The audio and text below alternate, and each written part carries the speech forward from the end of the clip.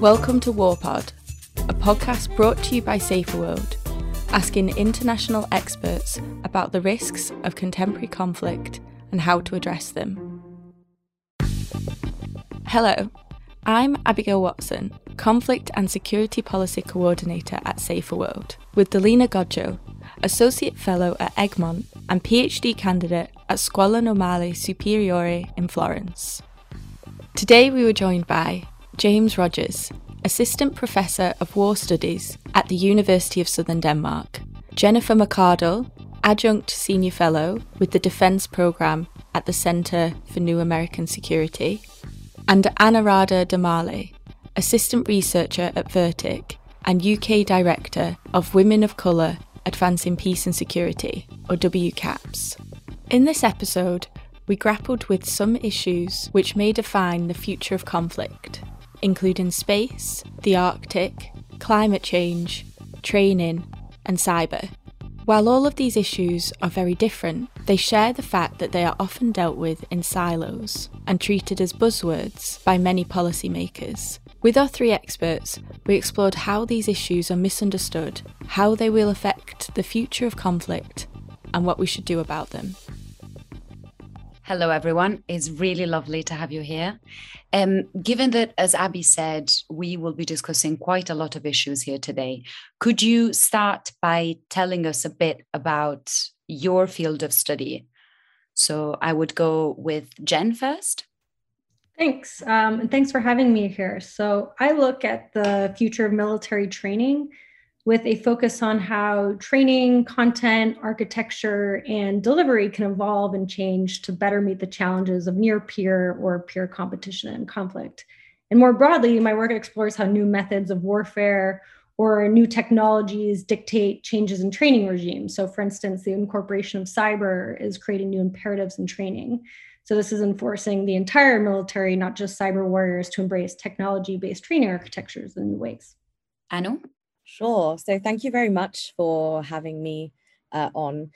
So I work for the verification and monitoring team at Vertic, and we look at all kinds of international security issues. But today I'm particularly going to be talking about space, safety, security, and sustainability. The reason for this is that we've had treaties that have existed for years and years. Well, a singular treaty, the Outer Space Treaty, that's existed for a very long time. But as we come towards the modern age, we've seen more overcrowding in outer space, collision incidents, and escalation taking place in outer space to do with ground levels armed conflict. So we're going to talk a little bit about that and what needs to be done to more effectively regulate outer space to make it fair for everyone. But I'm also going to touch a little bit on the work that we do at WCAPS on intersectional diversity and inclusion today. So thank you. How do you follow space collisions? My topic's nowhere near as cool as yours. I focus on the history of weapons technologies, specifically precision technologies and drone warfare. And I kind of utilize the deployment of drones in contemporary security issues as a lens through which you can analyze the world, analyze the hotspots of contemporary conflict and where nation states or perhaps terroristic actors are deploying those drones and what that tells us about a region at that point in time. And so, I geographically, in terms of my work, spread quite widely from up to the Arctic, where drones are proliferating at a record rate, and down to the Sahel, Middle East, Iranian use of drones. Drones are kind of the thing that binds my research area. So, as I said in the introduction, I think in all of these areas, the issues that you work on are often treated in mainstream media, but also by policymakers and some experts who are moving into this space as buzzwords that are maybe poorly understood or misconstrued and misrepresented. So I'm interested to hear from all of you what you're hearing in mainstream discussions about your work, and what are the key things that people are getting wrong when it comes to the big issues. So shall we go in the same order again? So I actually wouldn't characterize the discussion on training as a mainstream one. I think we tend to discuss the broad contours of what our future force should look like and the platforms that are in development or that we should procure, like drones, to shape that future force. But training, it's often an afterthought. In fact, I asked a British submariner several years ago about why that was the case. Why is training consistently an afterthought? And his response to me was simple. He said, weapon systems are sexy, military platforms are sexy, training just isn't sexy. And as a result, training hasn't been a core part of the discussion about what our future force really needs to be. And I'd argue that we really need to fundamentally rethink our approach to training along the lines of the shifts to training that took place during the Cold War. So during the Cold War, competition with the Soviet Union, sporadically interrupted by intense combat, like in Vietnam, inspired a series of paradigm shifts in the US approach to training, like the Navy's Top Gun School and the Air Force's Red Flag exercise. And I think we really need to be thinking about training along the same lines today. Many of the assumptions that have undergirded our way of war since the Cold War, they're just no longer valid. The technological capabilities and asymmetric strategies of China and Russia, they largely invalidate the current American way of war. And that's a way of war that's predicated on power projection, the ability to operate from sanctuaries, and overwhelming technological superiority. So, if we can't guarantee information dominance in a future conflict, how do you ensure degradation dominance? And then how do you train for that?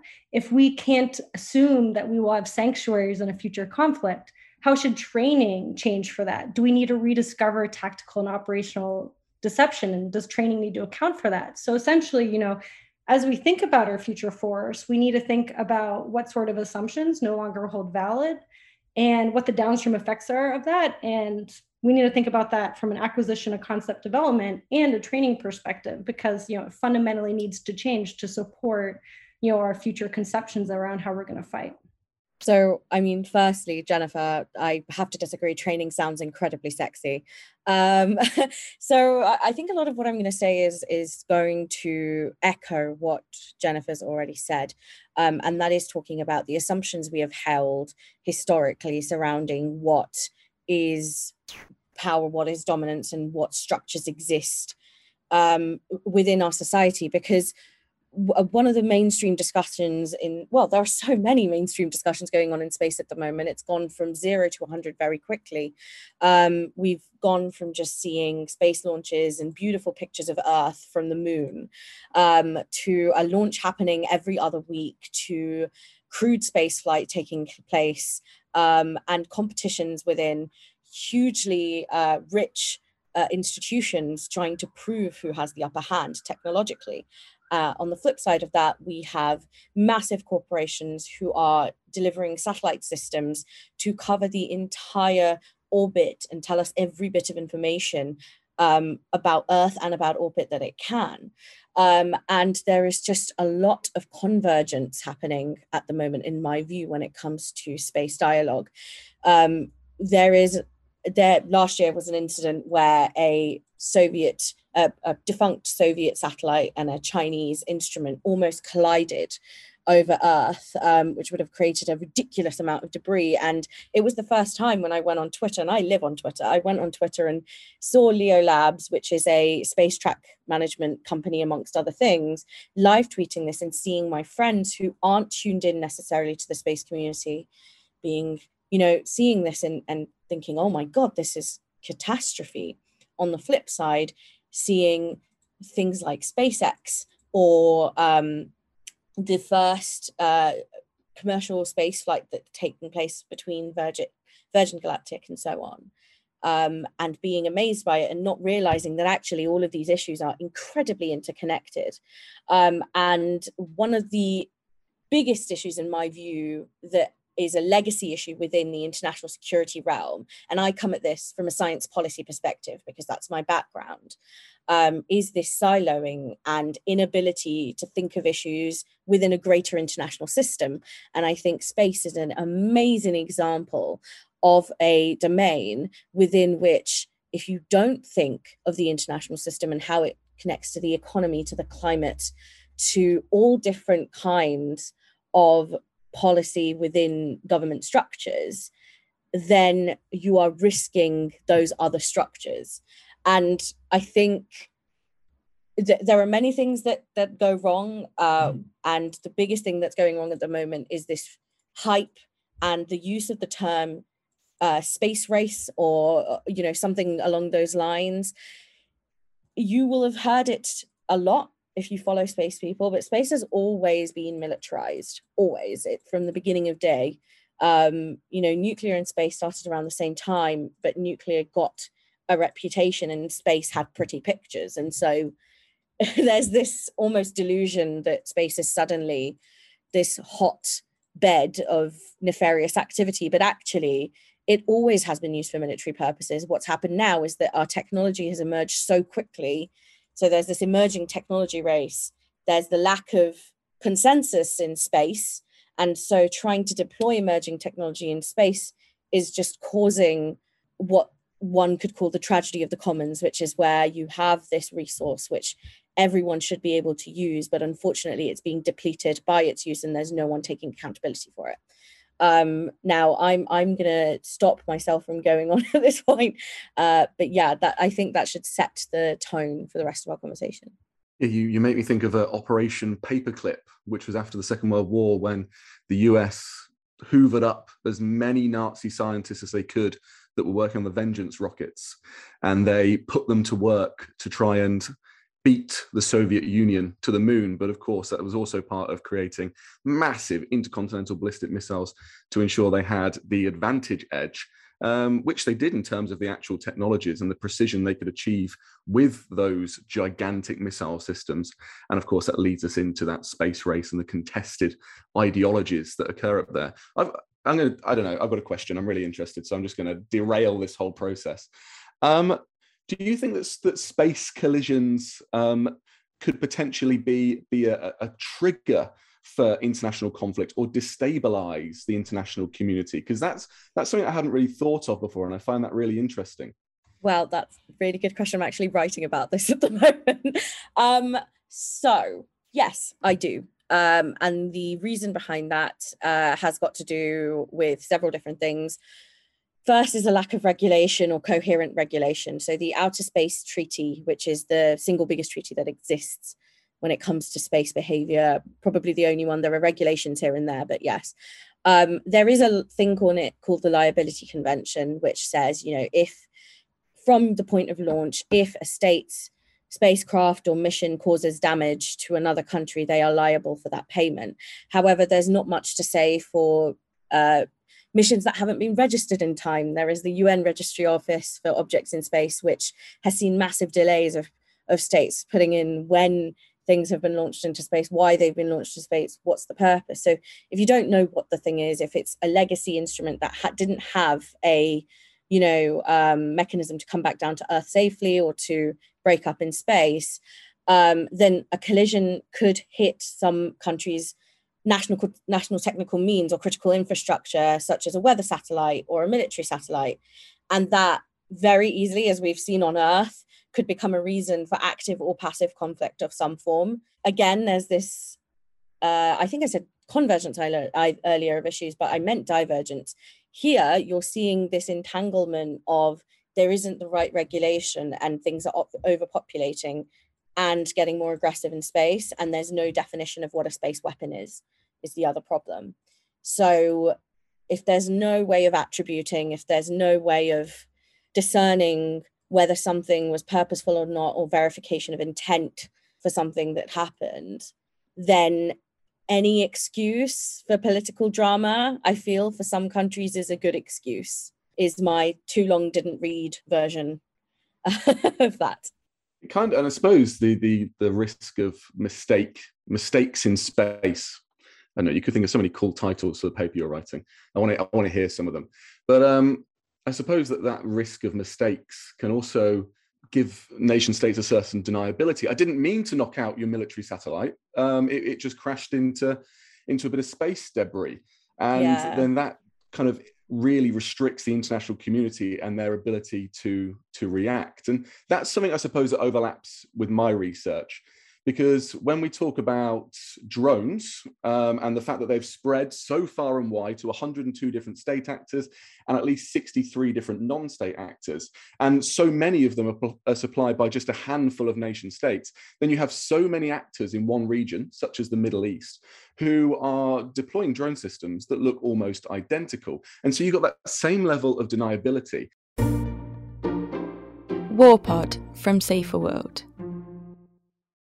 Interpretive flexibility in policy instruments is one of the most interesting and irritating things, in my view, that exists in international government, especially when it comes to technology systems, how it connects to society, how it connects to actually the differences within society. So again, I will be really quick, but there was a massive debris incident last year from allegedly, and I'm putting in air quotes, allegedly, a Chinese rocket, which had a single stage launch and broke up in the atmosphere, flew around the Earth really dangerously, and Space Track, which is a US department, were tracking it. The orbit was incredibly dangerous. It almost landed in Manhattan. It ended up in the Côte d'Ivoire, but it wasn't covered as much as it would have if it landed in Manhattan. So, you know, that it connects also to how much importance do we give to incidents when it plays into the power structures that already exist. Like, what are the consequences? How does that play into the consequentialism of it all? Interesting. So thank you, because you've helped me find my point again. So we've got this kind of shared idea of deniability around technologies, because we can't be sure who is deploying them or if it was a mistake. And then there is the kind of interlinked point here as well of the use of technologies that we think might not be destabilizing, or we misjudge the end effects of their use. And so we've seen this recently with the attacks on the Mercer Street, which was an Israeli-managed tanker that was going through and around the Gulf of Oman. And it was targeted with pinpoint precision by an Iranian-made drone, which we don't quite know who fired it, because the same drone is supplied to Houthis in the region, and technically it's within range of that particular ship at that point in time. And so much like it did in 2019 with the attacks on Aramco, which was again something we weren't sure whether or not it was Iran, but it was Iranian-made drones. Did Iran sanction it because it could have been the Houthis? It creates this air of confusion. But I wonder if at some points it's a kind of a deliberate confusion generated by both Iran and accepted by the West. Because if Iran can project power in that way and kind of keep pelting these kind of bullets one by one and keep pressure on the West, then that's how they deploy power. That's how they can keep pressure on the West. And then the West can take that deniability and say, well, maybe Iran didn't do it, and keep tensions low and try and get negotiations on the go to get Iran back on the Iranian nuclear deal. And so it kind of plays in everyone's favor. But then when that deniability goes wrong, and when this recent attack was so close to the south of Iranian territory, one of the closest that there's been, then the West united the G7 and Israel, and they said this was Iran. And so you can also start to see that when things are attributed very clearly, and I wonder if this will be the case in the space issue as well, if you do start to see nation states saying, well, that was China, and we are going to take action, then like I said at the beginning, technologies are a lens through which you can help analyze the relations between nation states. And so you start to see that the deliberate deniability that was there starts to fade away, because nation states' opinions of each other start to degrade, tensions start to rise, and you disregard that whether attribution is there or not. So it's really interesting stuff. I just wanted to go back to Abby's question very quickly, which is, and directed at you, James, which is this whole mainstream debate. So on the drones, for example, I know that we shifted and we're moving towards deniability and accountability. But do you think that the mainstream debate on drones is getting stuff right finally? Is it changing? Please keep guiding me on track. It's going to be like herding cats, I fear, for you guys, but I'll try my very, very best. I will keep to the point. I think there's loads of misunderstandings in the drone debate. I think we see drones still as part of a bloodless war narrative, as part of being cost-free, as Robert Gates once said, odorless. It can go back to the first Gulf War. We could take it through to Kosovo. We could move it through to the drone wars of Obama, the part that these drones are part of a just war, a war waged proportionately. They save lives. And as we see the withdrawal from Afghanistan and how badly, of course, that has gone, and we see this call to end forever wars, I think that we won't end forever wars. We'll just end the deployment of vast amounts of troops on the ground, or any troops at all. And instead, you'll have more of a reliance on partner and proxy forces, and you'll have a vast reliance on air power, and especially drones, that will be deployed ever more around the world. The trouble is, as I was just saying about the use of Iranian drones and the proliferation of drones, drones are not cost-free. They're not cost-free in terms of their kinetic use and the effects it has on civilians on the ground, and their non-kinetic effects in terms of trauma of civilian populations.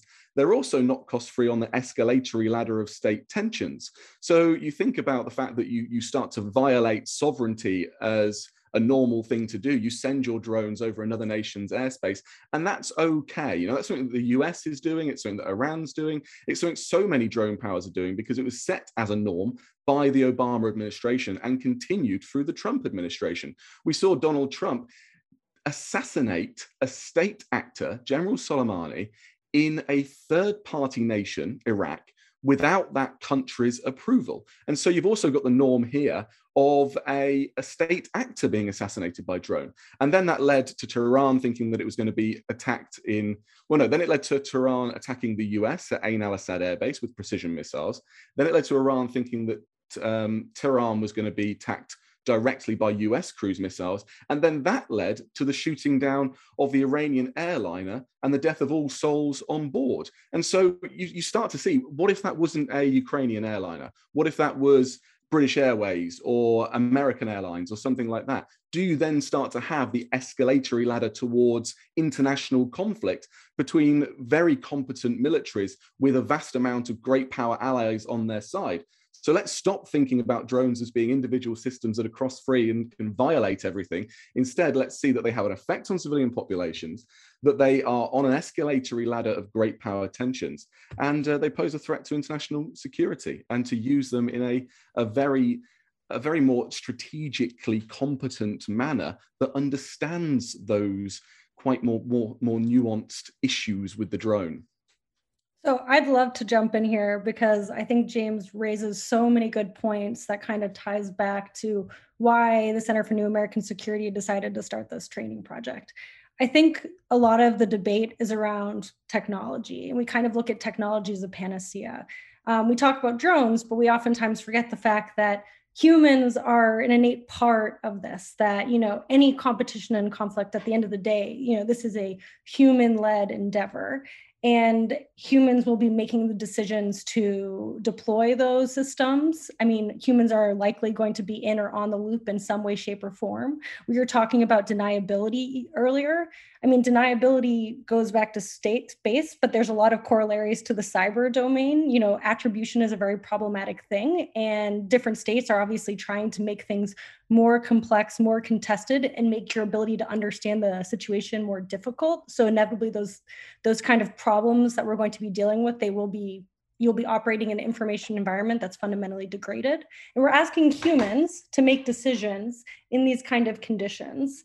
And right now, we're not really giving them the tools to make those good decisions, which is part of the reason why we're trying to figure out, okay, you know, if the use of unmanned systems is going to define future conflict in some way, shape, or form, what are the kind of tools that we need to give warfighters to make better decisions? And we also have to recognize that if we are operating in an information degraded environment, that decision-making is going to be pushed downstream. So we're going to be asking, you know, younger soldiers, sailors, Marines, airmen to be making decisions than theoretically they would have in the past. And so, you know, how do you create an environment that allows for that? And so, you know, one of the things we've been talking about, is what we call synthetic training. So when we talk about training within the military, there's 3 different ways that you train. So one is live, and I think everyone can relate to live training. I mean, it was popularized in our imagination by Tom Cruise and Top Gun, you know, as people flying aircrafts and experiencing the dirt, dust, and sweat of combat. Then there's virtual, and, you know, virtual training can be anything from like an Oculus Rift all the way to a full motion multi-million-dollar simulator. And then there's constructive, and constructive is basically a computer program it allows you to simulate all the entities, so like soldiers, sailors, or civilians within a kind of conflict situation.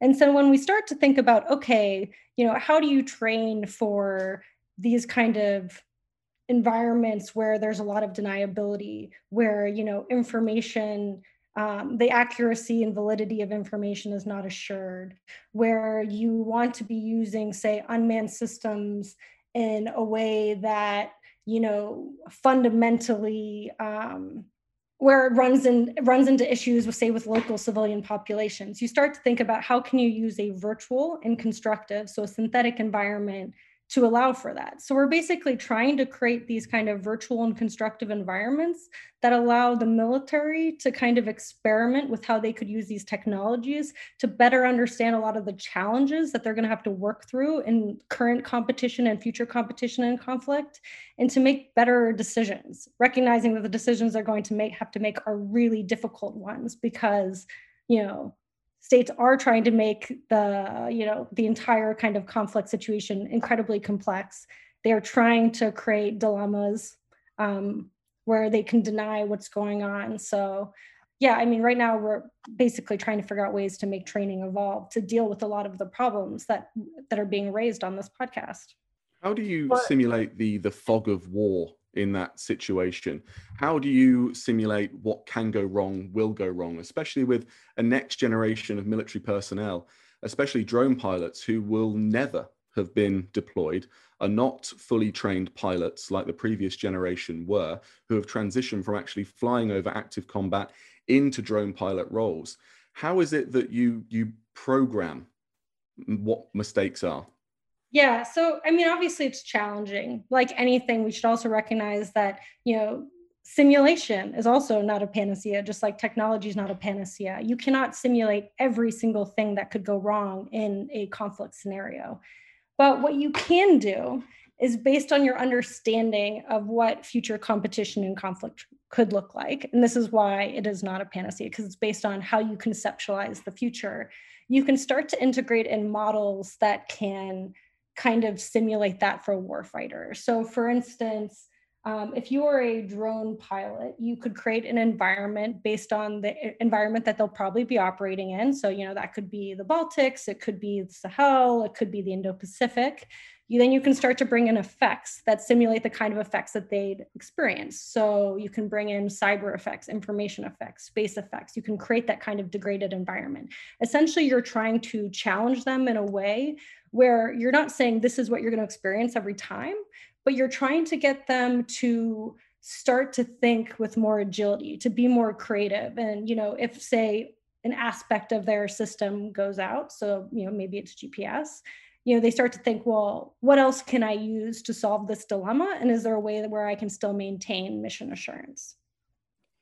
Actually, Jennifer, one of the things you said earlier really got me riled up, and it was talking about being in the loop or out of the loop when it comes to designing these environments and designing these automated technologies.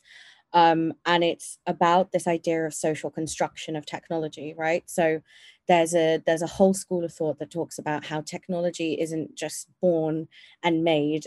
It's designed a specific way based on the society that is using it, and it evolves over time. So phones getting bigger, phones getting smaller, men's shirts buttoning up the opposite way to women's shirts because men had women button their shirts up for them, so on and so forth. And so I think one of the things that I would be remiss not to touch on is touching a little bit on my WCAP's work about why inclusivity is so important, and accountability when it comes to talking about designing these systems, designing these training systems, for instance, or simulating scenarios of warfare.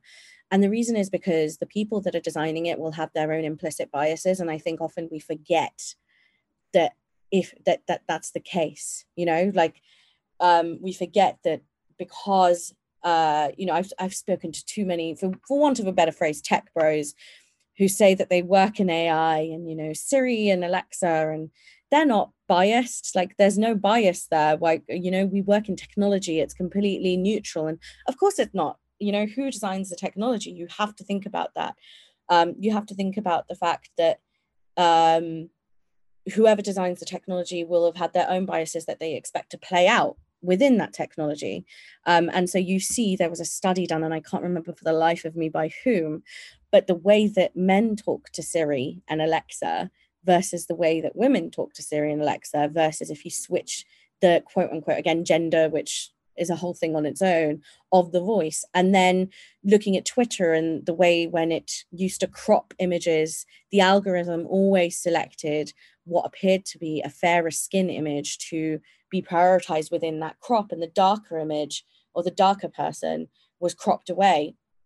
And I think that when it comes to, and I don't know an awful lot about drones, automated military training, and so on and so forth, and the loop design process of that.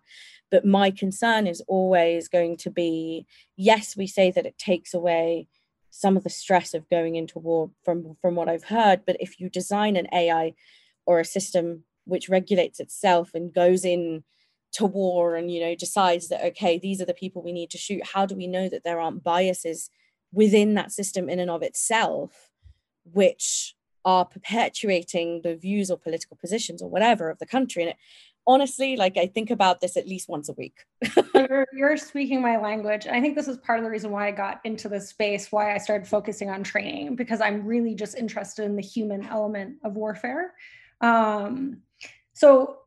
Obviously we can talk about synthetic training as a technology. I kind of think of it as a support tool to make better decisions or to allow humans to walk through, to experientially learn. So I would hope that if the military is choosing to deploy unmanned systems in that way, that they would be setting up these kind of, synthetic environments, or you could call them live, virtual, and constructive environments. So a live environment where you're injecting in kind of virtual or constructive overlays, where you can kind of start to walk through this process. And ideally, you are working with a diverse enough community that you can start picking out those issues prior to competition and combat, where you start to say, this doesn't seem entirely right. Maybe we need to be doing things differently. I really want us to be experimenting. I want us to be training, and I want us to be focusing on humans and warfighters, and recognizing that technology empowers us. But at the end of the day, warfare is an innately human activity, and we need to constantly keep that front and center. Jen, I want here to ask you a little bit about civil military relations in this realm. So within simulations, do soldiers generally work with a civilian component as well? Abby and I tend to work a lot on security force assistance. So when Western trainers choose to train soldiers from other countries, how that works exactly. And we have often noticed that there is a civilian imbalance in the way training is delivered. So we were wondering how that would work within a simulation scenario. So right now, the way synthetic training is deployed is you oftentimes have a mix of civilian contractors and military personnel. So the groups that design these synthetic kind of environments tend to be large kind of tech companies. You get the normal ones you always think about, like the Lockheeds, but there is also like smaller kind of tech companies that work in the space. Then of course, with training, you have the training content. So typically these companies will work hand in glove with the military services to ensure that the content actually reflects their needs. I think the big issue when it comes to synthetic training is that and I know we brought this up earlier, is the issue with silos. So the defense policy community, because maybe training is generally kind of an afterthought, they don't really focus on synthetic training, and they're not really kind of immersed with the synthetic training community. The synthetic training community tends to talk to themselves. I'm really interested, and this is part of the reason why the Center for New American Security started this whole initiative on the future of training, to kind of break down silos between the defense policy community, the training community, and the synthetic training community. So these are the technologists and scientists that are developing these systems. Because, if we keep going the way we're going, we're going to have synthetic training systems that were designed for the assumptions that have kind of undergirded our way of fighting since the Cold War. And we really kind of need new, innovative, kind of fresh tools to empower, change from a training architecture standpoint. And we're just not there yet. Warpod from Safer World. I would like to move now to the recommendations bit, and how to make all of this better. We wanted to address challenges with you, but I think you've done this well enough on your own. So I would go perhaps first with James now. James, it would be great if you could tell us how things could be done better. What are the main issues to look at whenever drafting policy around both the use of armed drones, but also competition in the Arctic? Yes, we haven't really spoken about the Arctic yet, but I think there's a way that we can bring this in. So for me, as I've mentioned throughout this talk, I think that we misunderstand the power and importance of the drone and the destabilizing escalatory effect it can have between nation states when it is used in an offensive manner. So like I said at the beginning, I see these drones. I see drones as a lens through which we can analyze the hot topics in international security, and where drones are being used and where mistakes are happening is usually somewhere that there are heightened tensions between nation states. And so you can look to the Arctic now as climate change dramatically changes our world. You perhaps would more accurately call it the global climate crisis. Well, one of the places that we're seeing transforming is the Arctic and high north environment. And here, as ice retreats over summer periods, it becomes an area where you can access more resources, where Russia is looking to make the most of a vital economic bloodline that is the Northern Sea Route, that will allow global trade to travel faster by around 10 days or so across the north of the Russian territory through the Arctic, as opposed to going round through Suez. And of course, as we saw with the blocking of Suez just a few months ago and targeting on international shipping by terrorist or Iranian drones over in other parts of the Middle East, well, we can see how that could be an alluring area that will create lots of money for Russia, as every bit of world trade could travel through that area. We also saw President Trump try to buy Greenland. We saw some major points of contention around there, as the US sees Greenland as a very important bastion in between itself and Russia. And there's vast amounts of state activity increasing up there. As this happens, we're also starting to see the increase in drone technologies, a vast proliferation in the region. Arctic drones, if you will. And this was spearheaded by President Putin in 2014 with his own Arctic drone squadrons, his pet project. And you have at least 6 drone bases dotted across the northern rim of the Russian Arctic. And alongside with satellite technologies and with a number of semi-autonomous bases and increasing numbers of military icebreakers, you have a virtual militarized net over that region. And of course, remember that Russia has its nuclear arsenals up there. That is part of its big bastion defense system. In reaction to this, there hasn't been a de-escalation in the Arctic by the West and NATO powers in response to this. Of course not. There has been an escalation in terms of the security dilemma and up the escalatory ladder. And one of the ways that we've seen this happen is by every other nation state investing in drones that are capable to operate in the Arctic. You see the US Sky Guardian. It has the tested capability lauded to work in those extreme Arctic conditions. You see the Danish military long endurance systems that will likely be purchased from the United States. And you have every major NATO power that is looking to deploy drones in that region. Now, they're currently unarmed systems that are designed to provide surveillance and tracking of unwanted guests in the area. But 2 things here. Number one, these are armable systems. They can be weaponized very easily. So will we see that as tensions rise, as global climate change affects us more? Will we see that as something that will happen in the Arctic? It's happened everywhere else. Are we to learn from that history? Will it happen in the Arctic? So I can pick up on what James was saying, because he gave such a good kind of overview of how we think about competition and potential conflict in the Arctic. And, part of the reason why we really need to think about, building these kind of training architectures or even experiment architectures to kind of think through that, I think there's just a really good kind of historic anecdote to this. So during the Cold War in 1946, the Canadians were really worried about their hemispheric defense. And they were really worried that the Soviets were going to invade Canada through the north via tanks.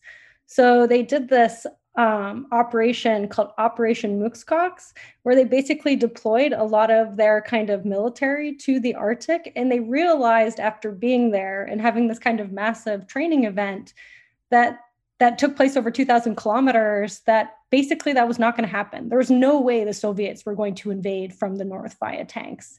And I think, part of the reason why, creating these environments that try to mimic reality in some way, shape, or form are useful is it not only provides useful training for the warfighter and, which should allow for better decisions, but it also makes you start to think like, is this actually realistic? Is this something that we could expect the Russians to do today in the Arctic? Is this something we could expect, say, I don't know, maybe the Chinese to do? Is there a useful way for the US to partner with other Arctic nations, in this way, shape, or form? It's just a very useful kind of experimentation tool to think through the future potential possibilities.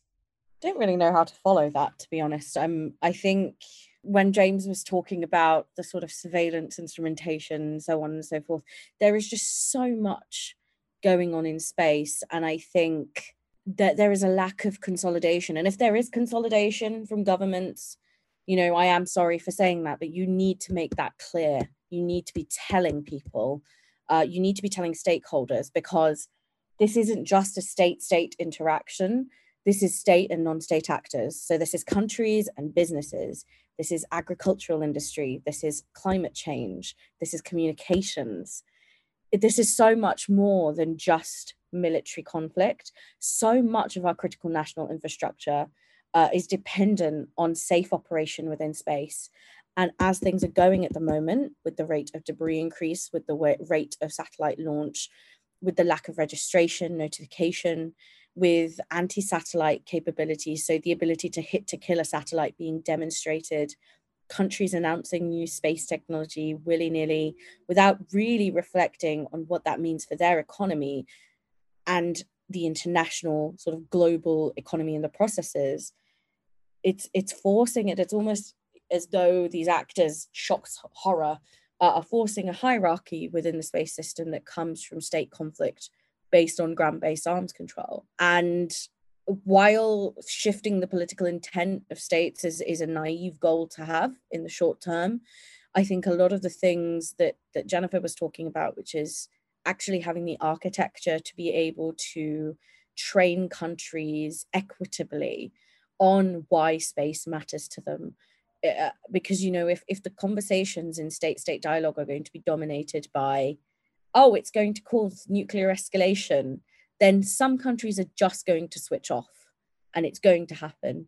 And they shouldn't, because a lot of their economy, a lot of the energy security, their food security, climate security, that all comes from space-based assets in some capacity. And so having architecture for training that is designed not by the same group of people, but by an inclusive representative group of people and experts with different backgrounds, that can equitably train and capacity build within countries on why space issues are important, is one thing I would definitely say needs to happen. And the other thing I would say is that if you are a state that wants to pioneer a technology which, would be great from space, makes sense from space, and won't cause a lot of littering or is revolutionary, take the opportunity to put that on the table in Geneva or Vienna or wherever you go in the negotiations and say, this is a technology that we want to deploy first, show you all why it's so great and show you all why you should do it first. But we also recognize that before we do this, space needs to fix up. There needs to be a lot that needs to be done.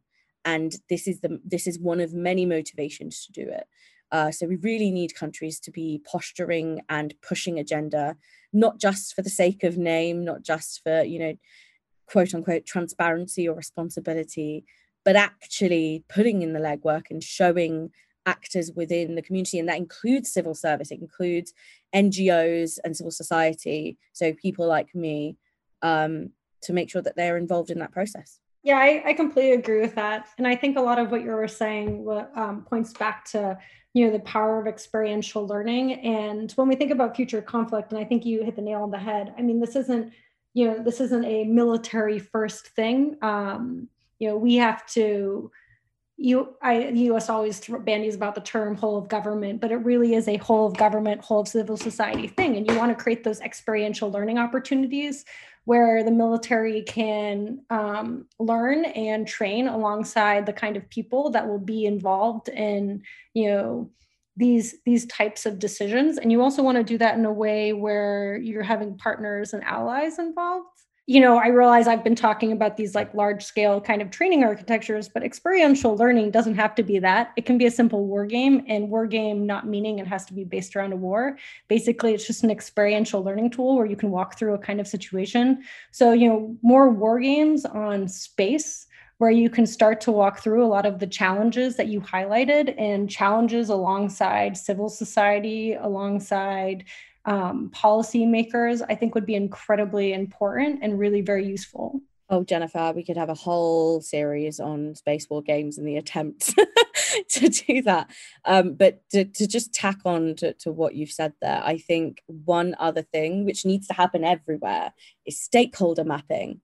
Understanding what you're operating in. It comes back to systems theory, because you'll realize that there are institutions and people beyond what you think are involved, and I think this whole, even doing it a little bit, like I do it a little bit when I'm doing a project, I'll realize, oh my God, why didn't I think of this very obvious individual or institution? And it's because we're so siloed.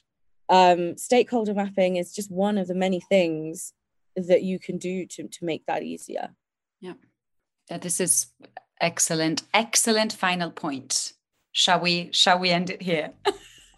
I think we could continue for the whole evening.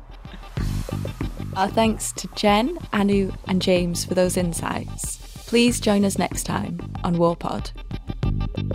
WarPod from Safer World. You can listen to all previous episodes and catch the latest releases every month wherever you get your podcasts by searching for and following WarPod. And to find out more about our work at Safer World, please visit saferworld.org.uk.